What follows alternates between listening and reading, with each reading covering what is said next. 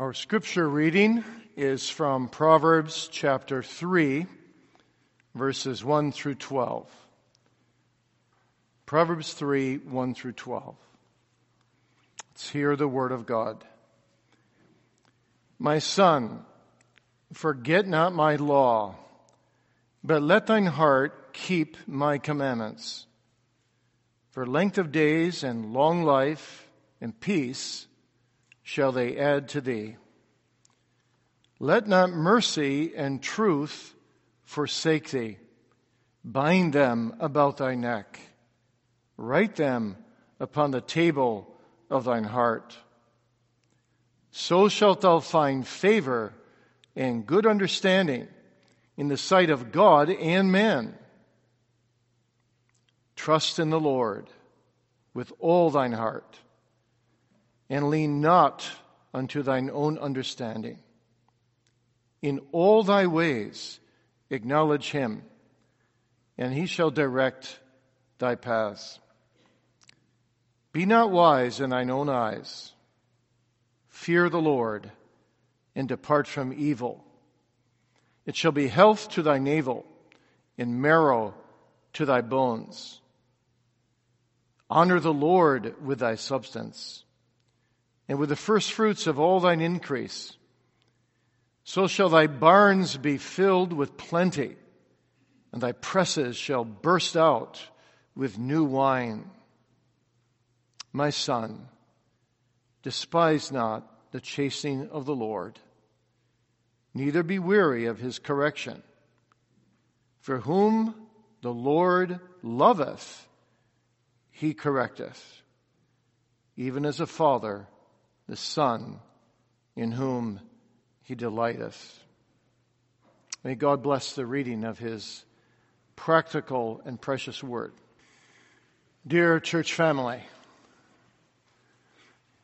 about 42 years ago now, I was standing beside a farmer watching his barn burn to the ground. It was a real tragedy. So much of what he built up over the years was being taken away before his eyes.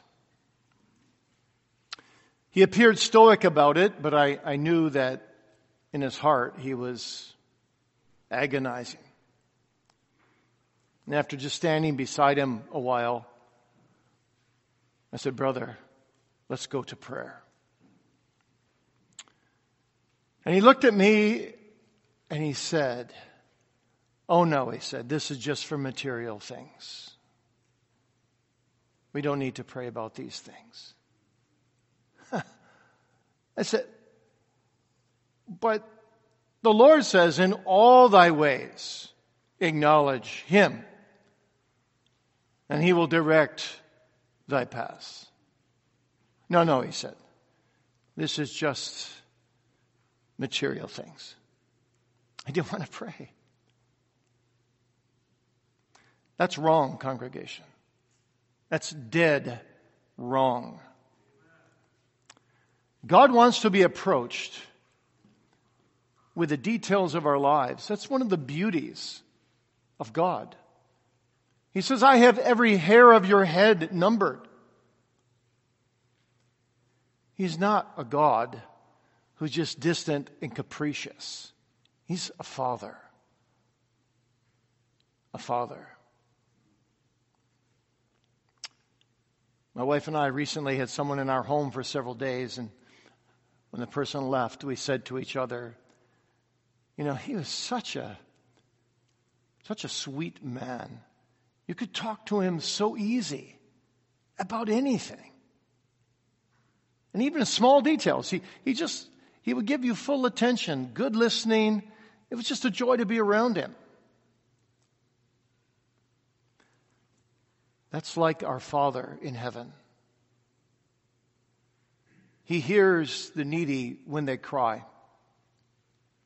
He never says to you, "That's too detailed, too small to bring to me."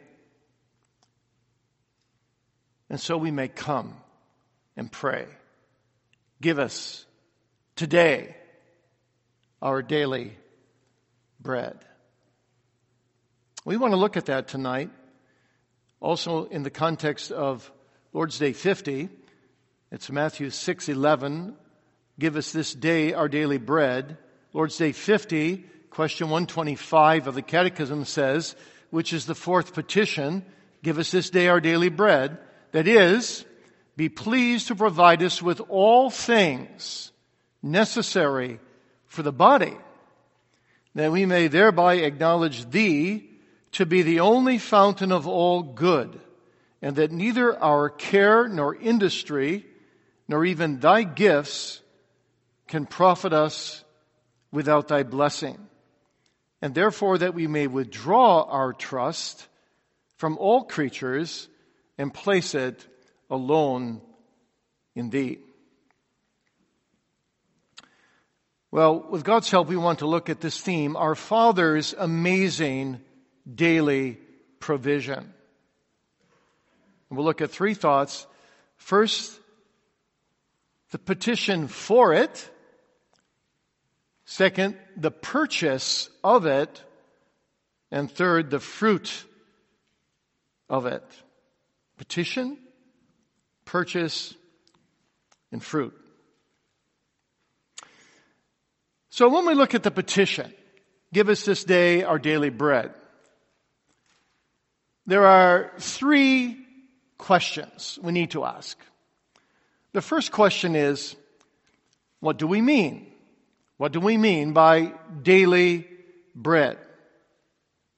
Well, daily bread and drink is an expression that symbolizes all our daily physical, temporal needs. Bread is a staple food. In Bible times, it was even much more of a staple food than it is today. Actually, in Bible times, bread was a synonym for food. So if you say bread, you could also be meaning food. And food was a symbol for all your daily necessities, not just your physical food, but everything you need to live in this world. Clothing, shelter, all the things we need, a place to live, the strength and health to do our work, the wisdom to perform our daily tasks. That's all embedded in the expression, give us this day our daily bread. Even you can say it includes the idea of our natural senses that we use every day. Give us eyesight to see, hearing to hear, taste to enjoy Thy gifts, appetite, digestion. Give us light and darkness. Give us cold and heat, summer and winter, rain and wind and sun. All the material things we need to continue our natural human existence. Well, you could say even more. It includes the common joys of normal, daily, healthy living, the joys of family life, the relationship to our husbands or wives and with our children. Perhaps you prayed this morning, give us this day our daily bread. But did you realize as you prayed it, that you were praying really to have all the benefits that you get day by day to live a normal, decent life to the glory of God? Giving us this day our daily bread would even include, give us a mind to take in as we go up to God's house tonight. The sermon. You see, all these common grace blessings are included here. That of family fellowship, that of general overall daily optimism and happiness. The basics of daily life, that we can have an enjoyable life in the fear of God to the glory of God. So this is a much broader petition than you might first think, isn't it? You see, our tables may be filled. We may have food and drink. But if we don't have the other necessities of life, if there's a tension, a knife cutting in the air between husband and wife, if there's an argumentative spirit among siblings, if there's little love and togetherness and unity in the family, that bread is tasteless. Where there's tension in the home, then you see daily necessities for normal functioning are not really present, not emotionally present at least. There's a wear and a tear on the whole fabric of family life. And so when we pray, give us this day our daily bread, we're praying for our overall daily needs. Not just the slices of bread we eat or the water we drink. Children, for example, need not only bread, of course, they need the love of their parents. Husbands need not only bread, they need the love of their wives. Wives need not only bread, they need the love of their husbands. It's including common love. Now, these temporal needs, I say, are not insignificant to God. In fact, God actually works in us, doesn't He? In our daily lives, prayer needs, they keep us on praying ground from things that disrupt our lives and bring unhappiness and distress and angst. God uses those things to keep us on praying ground. As Maurice Roberts so often says, most of our prayers that are spontaneous at least, are circumstantially motivated. God has a way, you see, of keeping us on praying ground so that there's real substance in this prayer when we pray, give us this day our daily bread, because who among us doesn't have problems or crosses to bear or issues where things aren't going the way you desire? And so God is saying, acknowledge me in all these ways, Proverbs 3, and I will direct your paths. And we acknowledge Him when we pray day by day, essentially this, if not in these exact words, give us this day. Today, our daily bread. Now, the Lord gives us this opportunity to come to Him for these daily needs because He remembers that we are frail. He knows our frailty. He knows our weaknesses. He knows our proneness to sin. He remembers we are dust.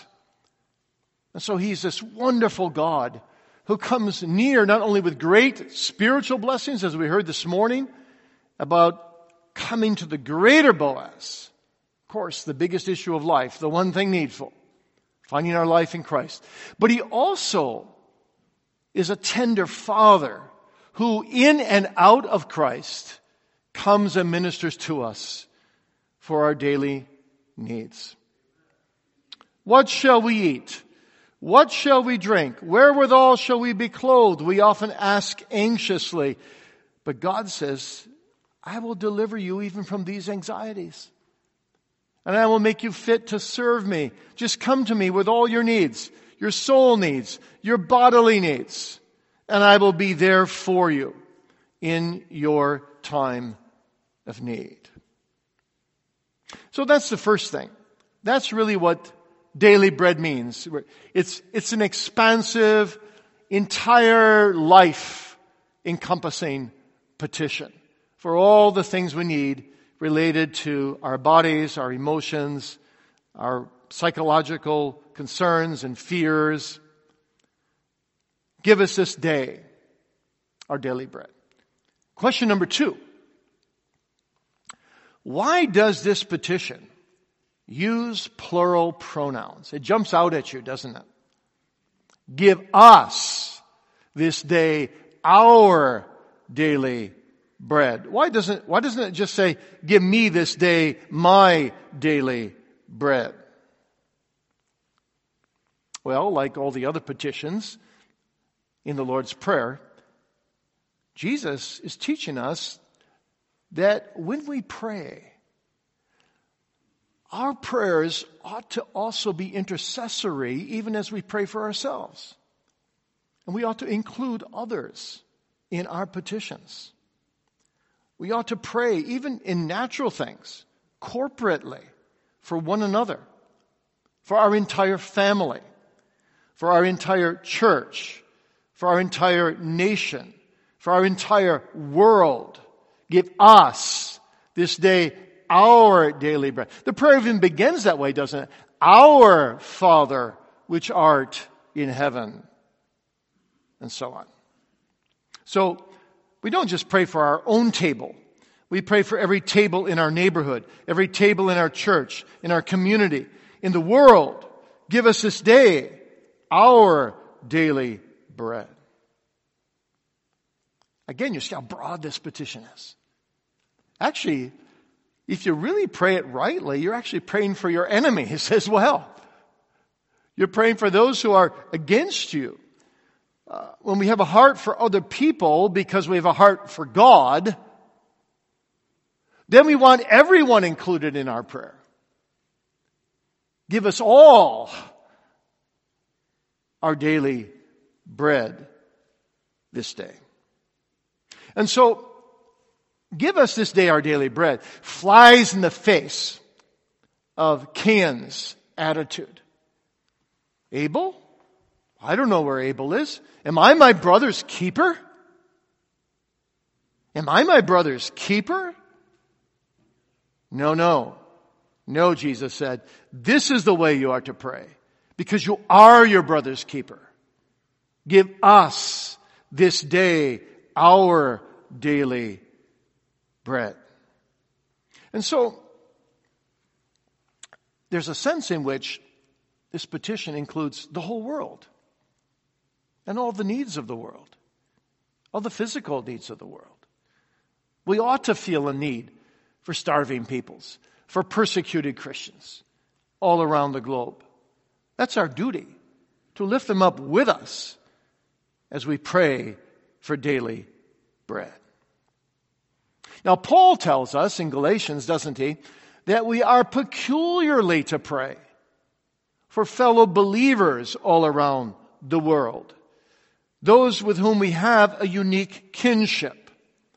We pray that the bread of the righteous may be sure, that their daily needs may be met, that God's people may radiate in their daily lives the joy of serving God and be bonded one to another, bearing the image of Christ, showing that they're being made conformable to their Redeemer, the Lord Jesus, our Emmanuel. So, when we pray this petition, we do it corporately, not just individually. Then the third big question about the content of this petition is this: how is the petition, give us this day our daily bread, since it is so broad and so corporate and so world-reaching, how is it also very specific? And I answer the question by just simply saying this: give us this day our daily bread. That's specific, isn't it? Give us today what do we need. Jesus isn't saying here we should ask for tomorrow or the coming week or the coming year. He doesn't ask us to live years in advance, but he says, pray this way. Give us today our daily bread. Now, that doesn't mean we should be careless about the future. The Bible says other things as well. We're not to be Epicureans who say, well, let us eat and drink and be merry today, and for tomorrow we die. This day, this specific day, doesn't mean that we're careless or we disregard the future. No. Paul says in 1 Timothy 5, if any provide not for his own, especially for those of his own house, he's denied the faith and is worse than an infidel. So you see, it's lawful to reserve some funds and some provisions for the future. But we must never lose sight. That's what Jesus is saying. We must never lose sight of our dire need for daily blessings. For daily blessings in dependency upon the grace of God. When Joseph saw a famine coming, you know what he did, boys and girls. He built barns, he stockpiled the corn, so they had years of plenty. And then when the famine came, He had enough to feed the people. That was God's will, that was God's providence, and that was Joseph's wisdom. We also read in Proverbs, he that gathereth in summer is a wise son, but he that sleepeth in harvest is a son that causes shame. Proverbs 10:5. So Jesus is not saying, don't lay anything up for the future.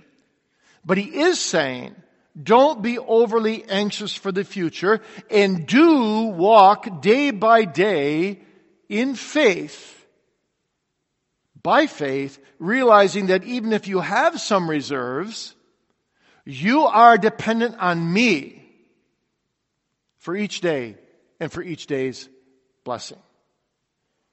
You don't know what a day will bring forth. We could all, any one of us could die today yet. We could die tomorrow. We could become deathly sick. So every day God wants us to be dependent on Him. And He wants us to begin our day asking for daily strength for the day, daily blessing for the day, daily bread for the day. Now, what that means, of course, is that Jesus is asking for an attitude in our hearts. An attitude that cultivates spontaneous prayer. It's not just that you pray that in the morning and then you don't pray again till noon. But what happens is every day, whether you're father, mother, worker, student, there are so many needs, so many things that we need from God to corral our thoughts without falling into sinful thoughts, to give us wisdom for our words and to guide our actions and wisdom that we need for, well, we all make, consciously or subconsciously, hundreds of decisions every single day. And so God would have us live a life of dependency where we're asking Him in spontaneous short prayers that go up throughout the day. You as a mother at home, how many times you don't cry out for your children in one day? And sometimes we have to admit, don't we, most of our best prayers are prayers on our feet. Prayers in the van, prayers along the way, prayers with our eyes open, while we're driving perhaps. We're asking for wisdom, we're asking for help, we're asking for patience, we're thanking Him for blessings, for His goodness. These little prayers that go up. And along the way, of course, come all these frustrations of daily life, and questions, and pain, and heartache, because there's burdens and there's crosses, you see. And God wants us to bring all of that to Him every day. Sometimes even being so open, so completely honest with ourselves and honest with Him that we pour out our confusions and our worries and maybe even our anger at times. And with a prayer that God would subdue it and make us submissive and teach us His ways. And so this isn't just a prayer that you pray for 3 meals a day. Give us food to eat now, Lord, and bless the food. This is something that is huge. It's an attitude of prayer. It's a praying without ceasing. It's a crying out to God. Help me, Lord. Make me submissive to Thee. Let me live a life of constant, continual prayer with Thee as my Father, as my dearest companion and guide, that I might live my life in a way that is pleasing to Thee and honorable to Thee. And you children and teenagers, I want you to get from this sermon, you see, that the goal here is that every day of our lives we make God and His Word and His will the center and the focus of our lives, and that prayer is the sweetest thing, the most valuable thing we have in this life, because by prayer we go to God. He comes to us by His Word every day, but we go to Him back to prayer. Every relationship with everyone you have is a two-way street. They speak to you, you speak back to them. God speaks to us in the Bible, and we speak back to Him in prayer. And so that farmer was so dead wrong when he said we can only come with spiritual needs. We come every day.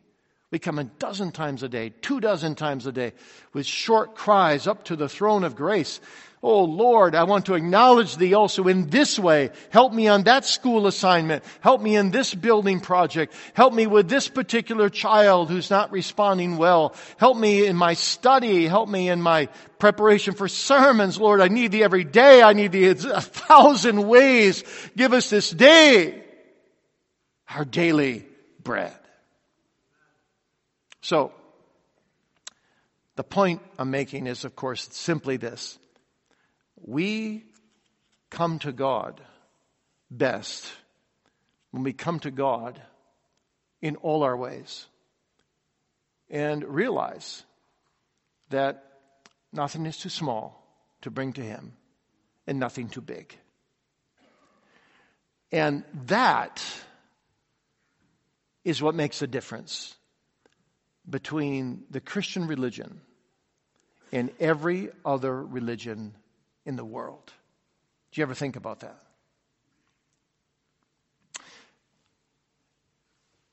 Many polytheistic religions in the world today, if God is a cow or God is a tree, or a tree can't help you, boys and girls. A cow can't help you. They don't understand your petitions.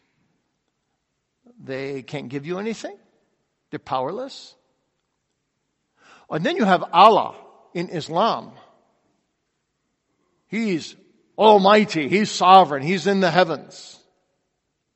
But there's no mediator. There's no Jesus. There's no one who became bone of our bone. And so Allah, you ask any Islamic person, they don't think of God as a father whatsoever in Christ. No. They would never dare use the word father for God. Because God is only capricious and very far away. It doesn't count the hairs of our head. But through Jesus, through His purchase for His people, by His blood, you see, God becomes an intimate Father in Christ and cares about our every need. And so only in Christianity do you have a God who's transcendent and almighty to help you, and imminent and near at hand to help you. In things big, in things small. A God who's comprehensive in His care for you. There's no other religion like it in the world. And it's possible because Christ Jesus became bone of our bone and flesh of our flesh, and He came to purchase the right to help you in your every need, so that this petition is really grounded, for believers anyway. For unbelievers, it's just a common grace of God. But for believers, this is all flowing to them through the right hand of God's merciful favor in the Lord Jesus Christ. And that's really our second point here. That's important for us to understand. Our instructor puts it this way. The fourth petition means, be pleased to provide us with all things necessary for the body, that we may thereby acknowledge Thee to be the only fountain of all good. So that's our Father in heaven. He's the fountain of all good. And notice this, and that neither our care nor industry nor even gifts can profit us without Thy blessing. You see, Jesus doesn't say, give us this day Thy daily bread, but our daily bread. And that raises the question, you see, how is it possible that Jesus taught us to pray our daily bread as if we owned it, when He also says that all the cattle upon 1,000 hills are His? And we can conclude from texts like that, well, we don't really possess anything, and in one sense we're right. Even our own children, though they belong to us in one way, they really belong to Him in another way. And we might say, well, I thought Jesus possessed everything. How does this work together in your second point tonight? The purchase of it by Christ, but He calls it ours. He calls it our daily bread.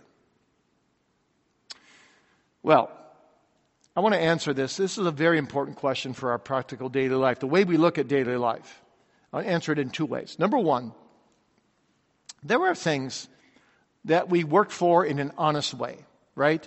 You work hard through your honest work, your diligence, your faithfulness, and you receive something as a remuneration. This really belongs to you.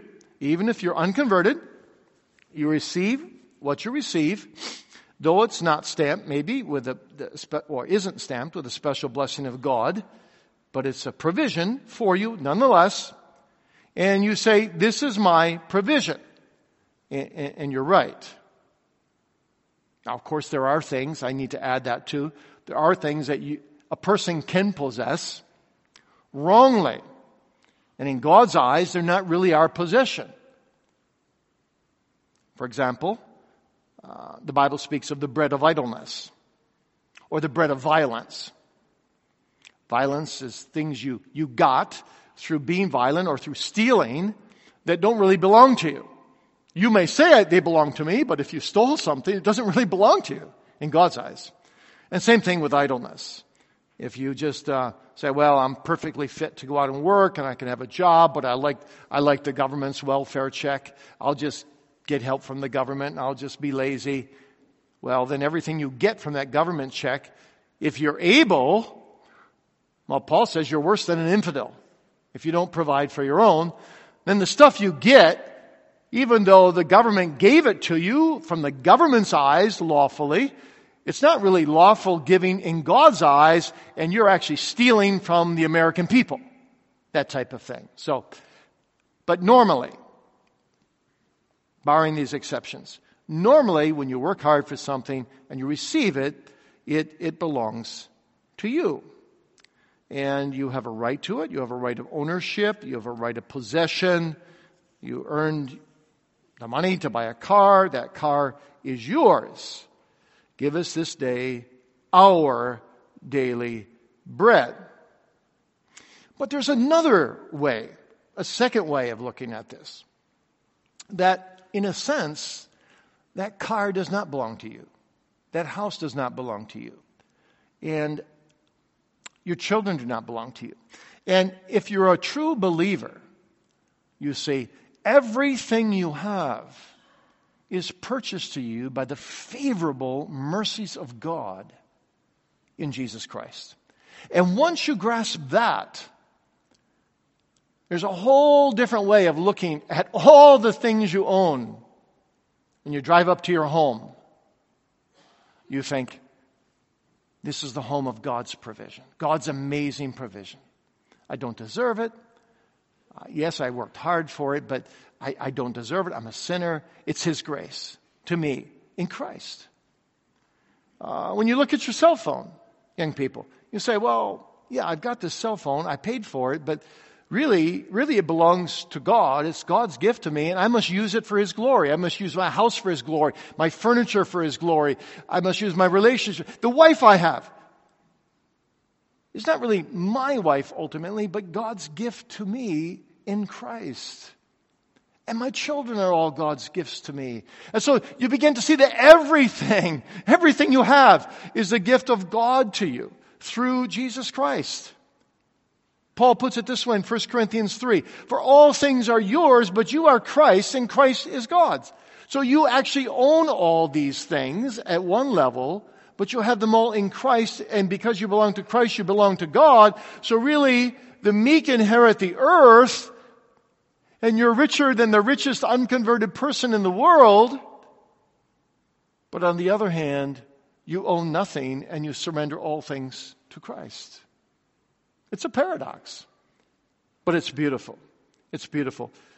And it's only in this way, and this is the key point I want to get at, that you can enjoy what God gives you in this life at a level far beyond what the unsaved enjoy.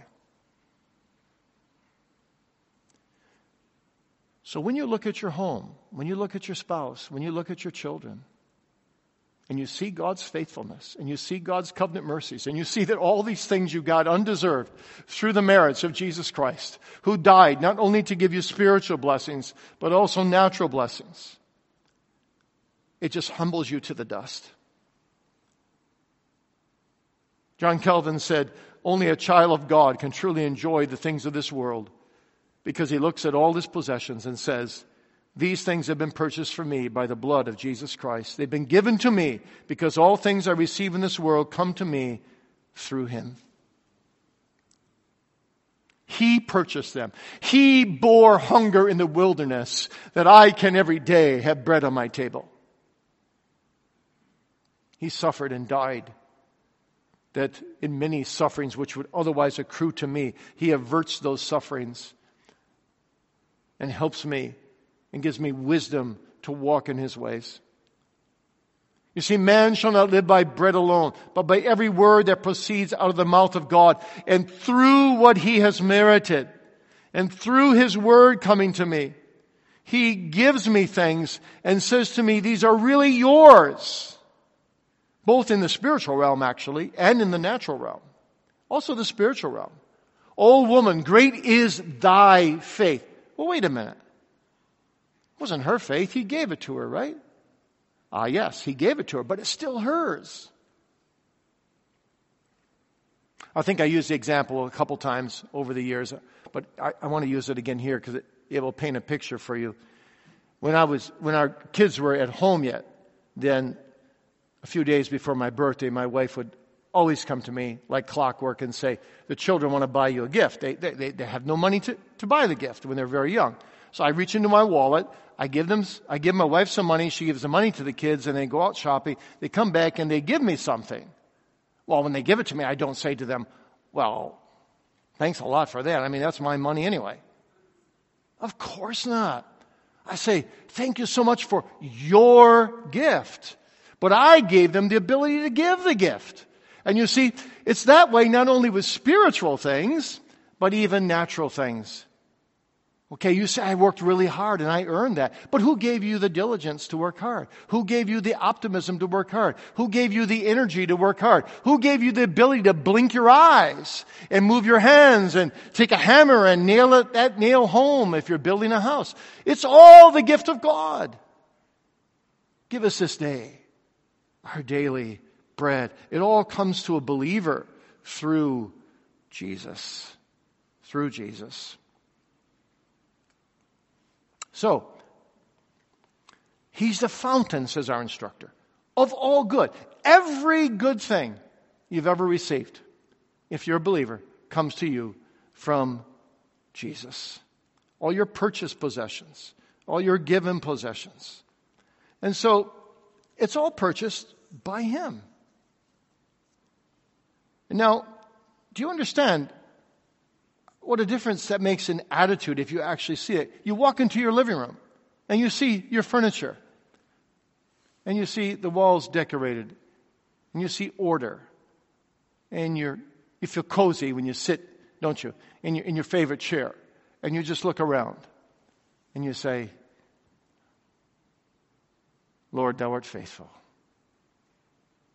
But even more, when you see your children and your grandchildren come over, and they're all there, and you just look around, and you got to stop yourself from crying, because, oh, the goodness of God. Oh, the goodness of God. And you enjoy them covenantally more than an unconverted person ever can. I remember when my dad was still alive. He's, I think, 70. Yeah, I think it was his 70th birthday party, actually. We rented a gym. We had 160-some relatives there or something like that, counting all the generations. And my dad was just sitting there. He's just looking around. And I went over there and I sat beside him. I said, Dad, what are you thinking? And the tears began to roll. And he said, oh, the goodness of God. I look at all these children and grandchildren, great-grandchildren. I didn't deserve one of them. It's all covenant mercies. Give us this day our daily bread. It's all part of that.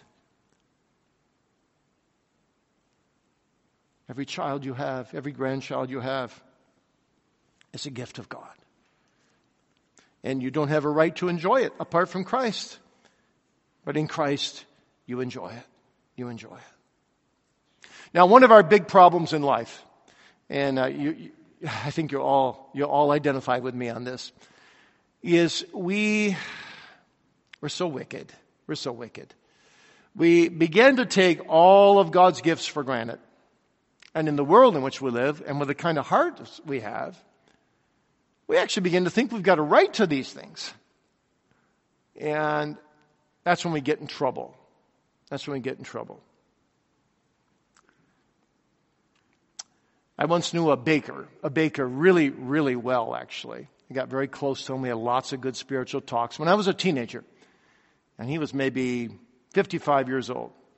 I'll never forget he told me this. He said, in the early days, when I was a baker, in the early days, every single customer that walked into the store and bought something, as soon as they walked out, he said, I went into the back room and fell on my knees. When I put the money in the cash register, I thanked God for every penny that came in. And he said, later on, I got so busy, $1,000 could come in. And I wouldn't thank him. Just too busy. And I began to take it all for granted. And you see, that's our problem. That's why we need a Lord's Day like this one. That's why we need to come back again and again to the Lord's Prayer. We need to cherish and treasure the small things of life that God gives us that we don't deserve.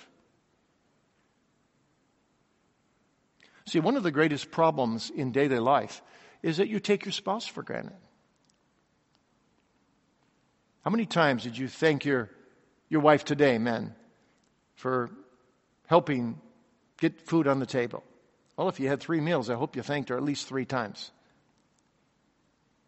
This is God's gift to you. This wonderful woman bringing you food every day. It's amazing. Do you deserve it? And I wonder if you, wives, how many times a week do you thank your husband for working and bringing home money so that food can come on the table? He walks in the door. Do you ever wrap your arms around him and say, thank you, honey, so much for working for all of us today. I respect you so much and what you do.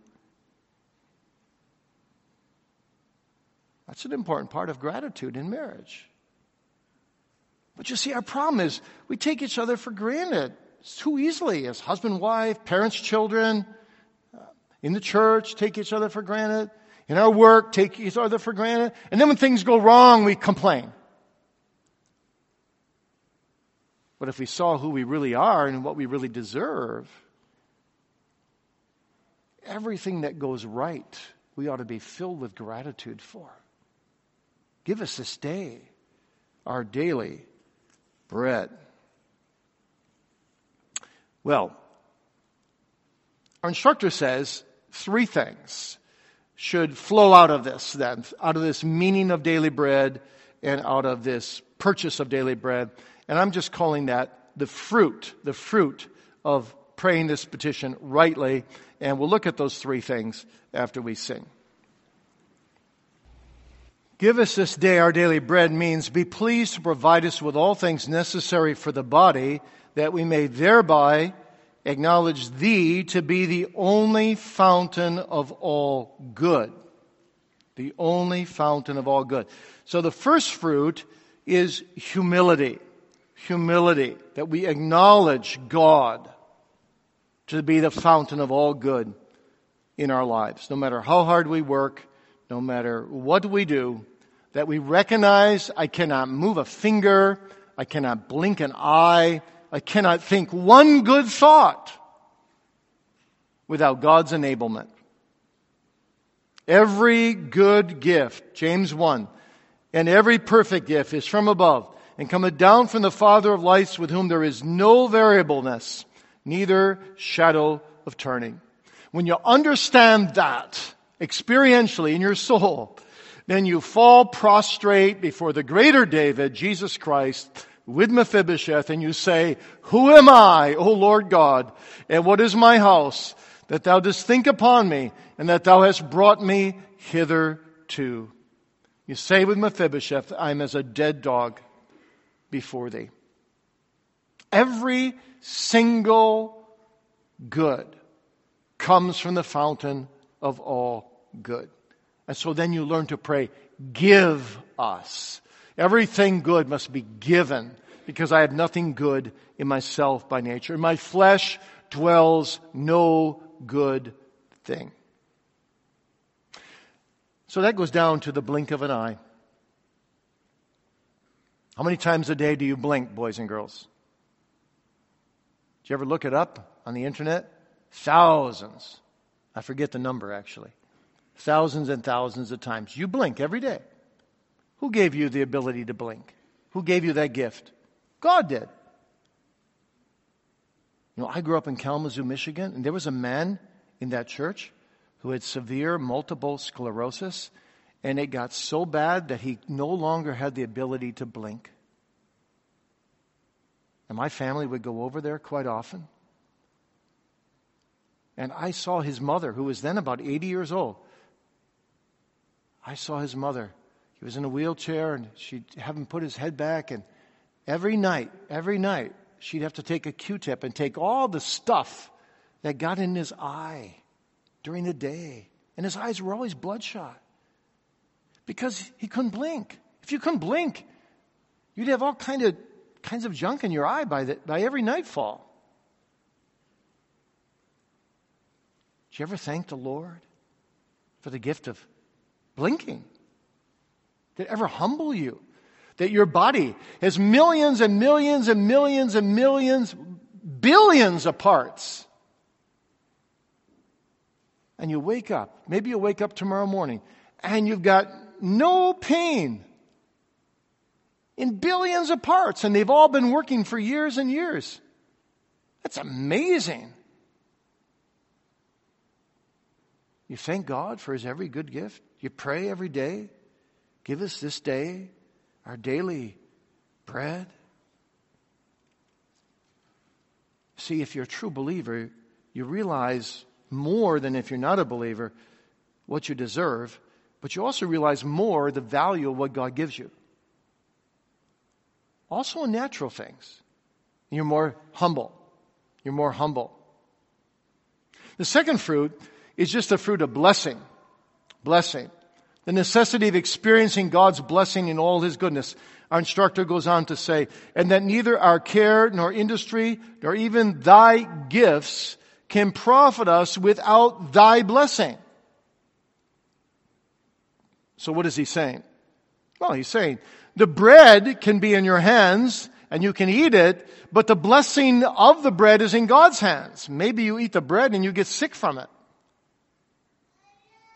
But the blessing upon the bread, you see, rests in the hands of God. And so when we pray, "Give us this day our daily bread," we pray not only for the bread that we need, but we pray for God's blessing upon the bread. And that's another thing we often take for granted, don't we? Yeah, my dad comes back into my mind right now too. He went through a couple of heart attacks, as you may know. But afterward, he lost his appetite completely after one heart attack for a long time. And it was hard to get food down for a while too. For the rest of his life, every single day at mealtime, he would pray, "Lord, give us the ability to digest and an appetite for the food." Until that time, I never even thought about it. Appetite? Of course you have an appetite. Where'd you get the appetite from, boys and girls? From God. Some of you have had COVID and you lost your appetite. It's no fun not to be able to taste food. And then think about not being able to digest it well, that it gets stuck going down. A lot of people have that problem. Why don't you? You see, God needs to bless everything. If God doesn't bless the food we eat, it won't go well. If God doesn't bless our sleep, we'll be miserable. We need God's blessing upon everything we do and everything He gives us. If God gives you a cell phone and you use it for sin, it will curse you. We need God's blessing on absolutely everything. And so that's a fruit.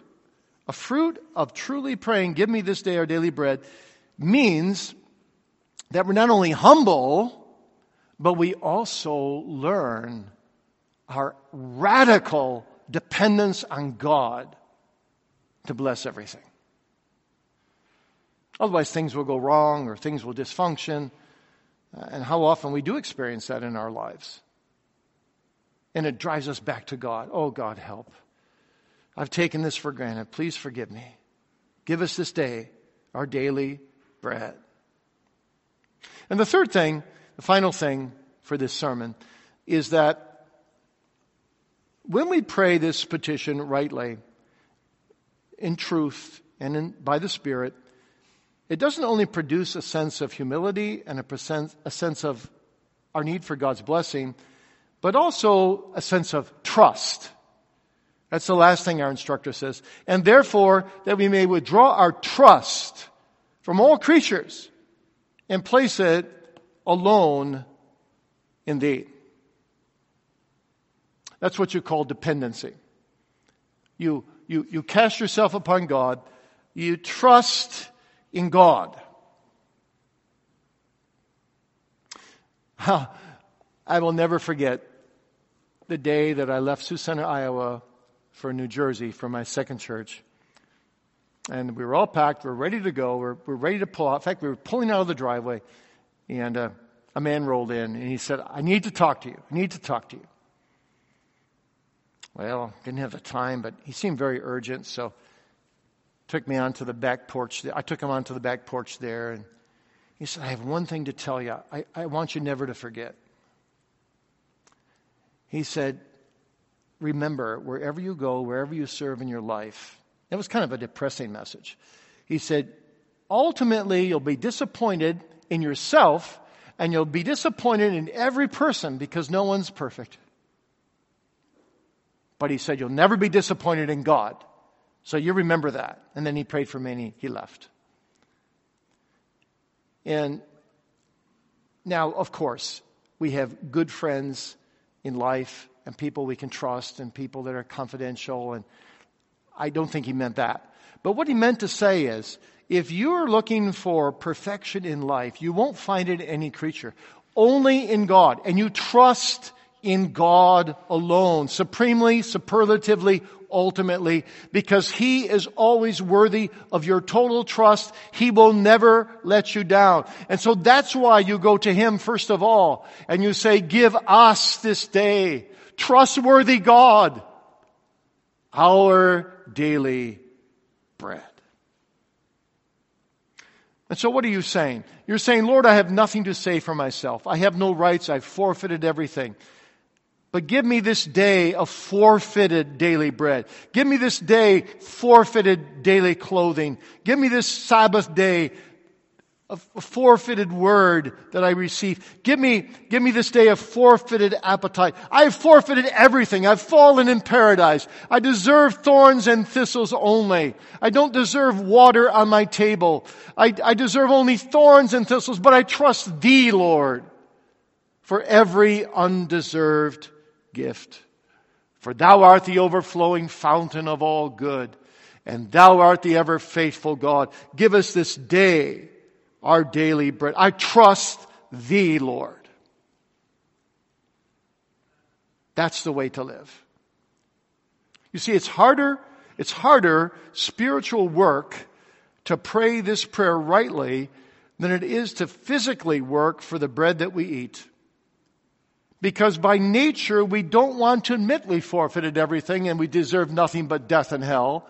And that everything we depend on God for. We don't want to admit that. But when we are taught by the Holy Spirit that He must increase and we must decrease, we find a sweetness And what our instructor says here, that we may withdraw our trust from all creatures and place it alone in Thee. There's a sweetness in trusting God alone. And what God often does is He brings disappointments into our lives through other people, through ourselves. He brings weakness, frailty, afflictions, trials. We get impacted by sin, also the sin of others, so that God gradually teaches us more and more through all the tragedies of life, through all the ups and downs of life, through the small inconveniences of life, and the big trials of life. You need me. You need me every day. Give us this day our daily bread.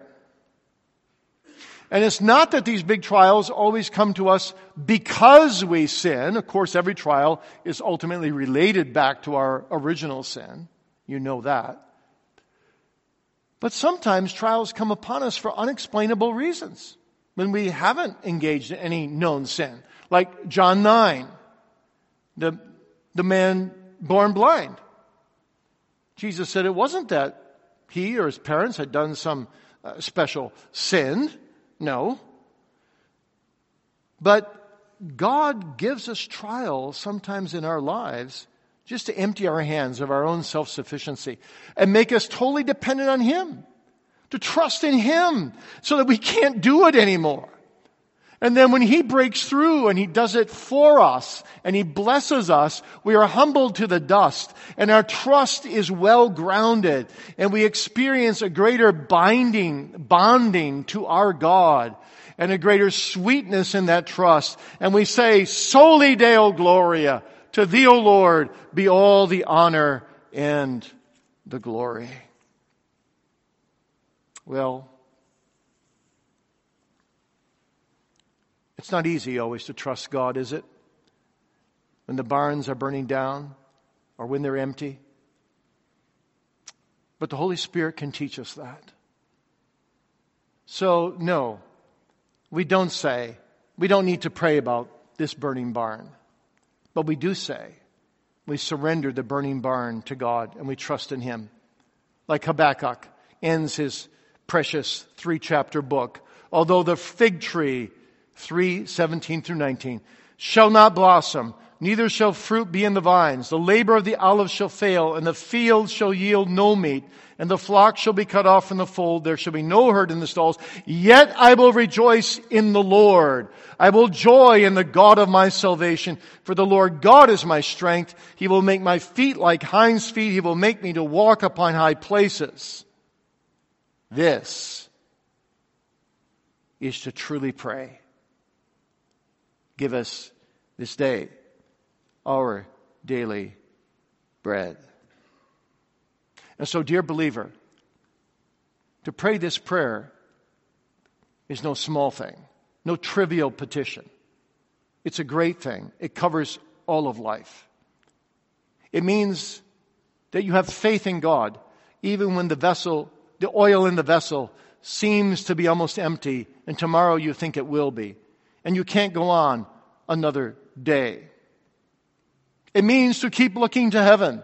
It means to keep looking eschatologically in all the disappointments of life to the final day when all wrongs shall be made right and we shall ever be with the Lord.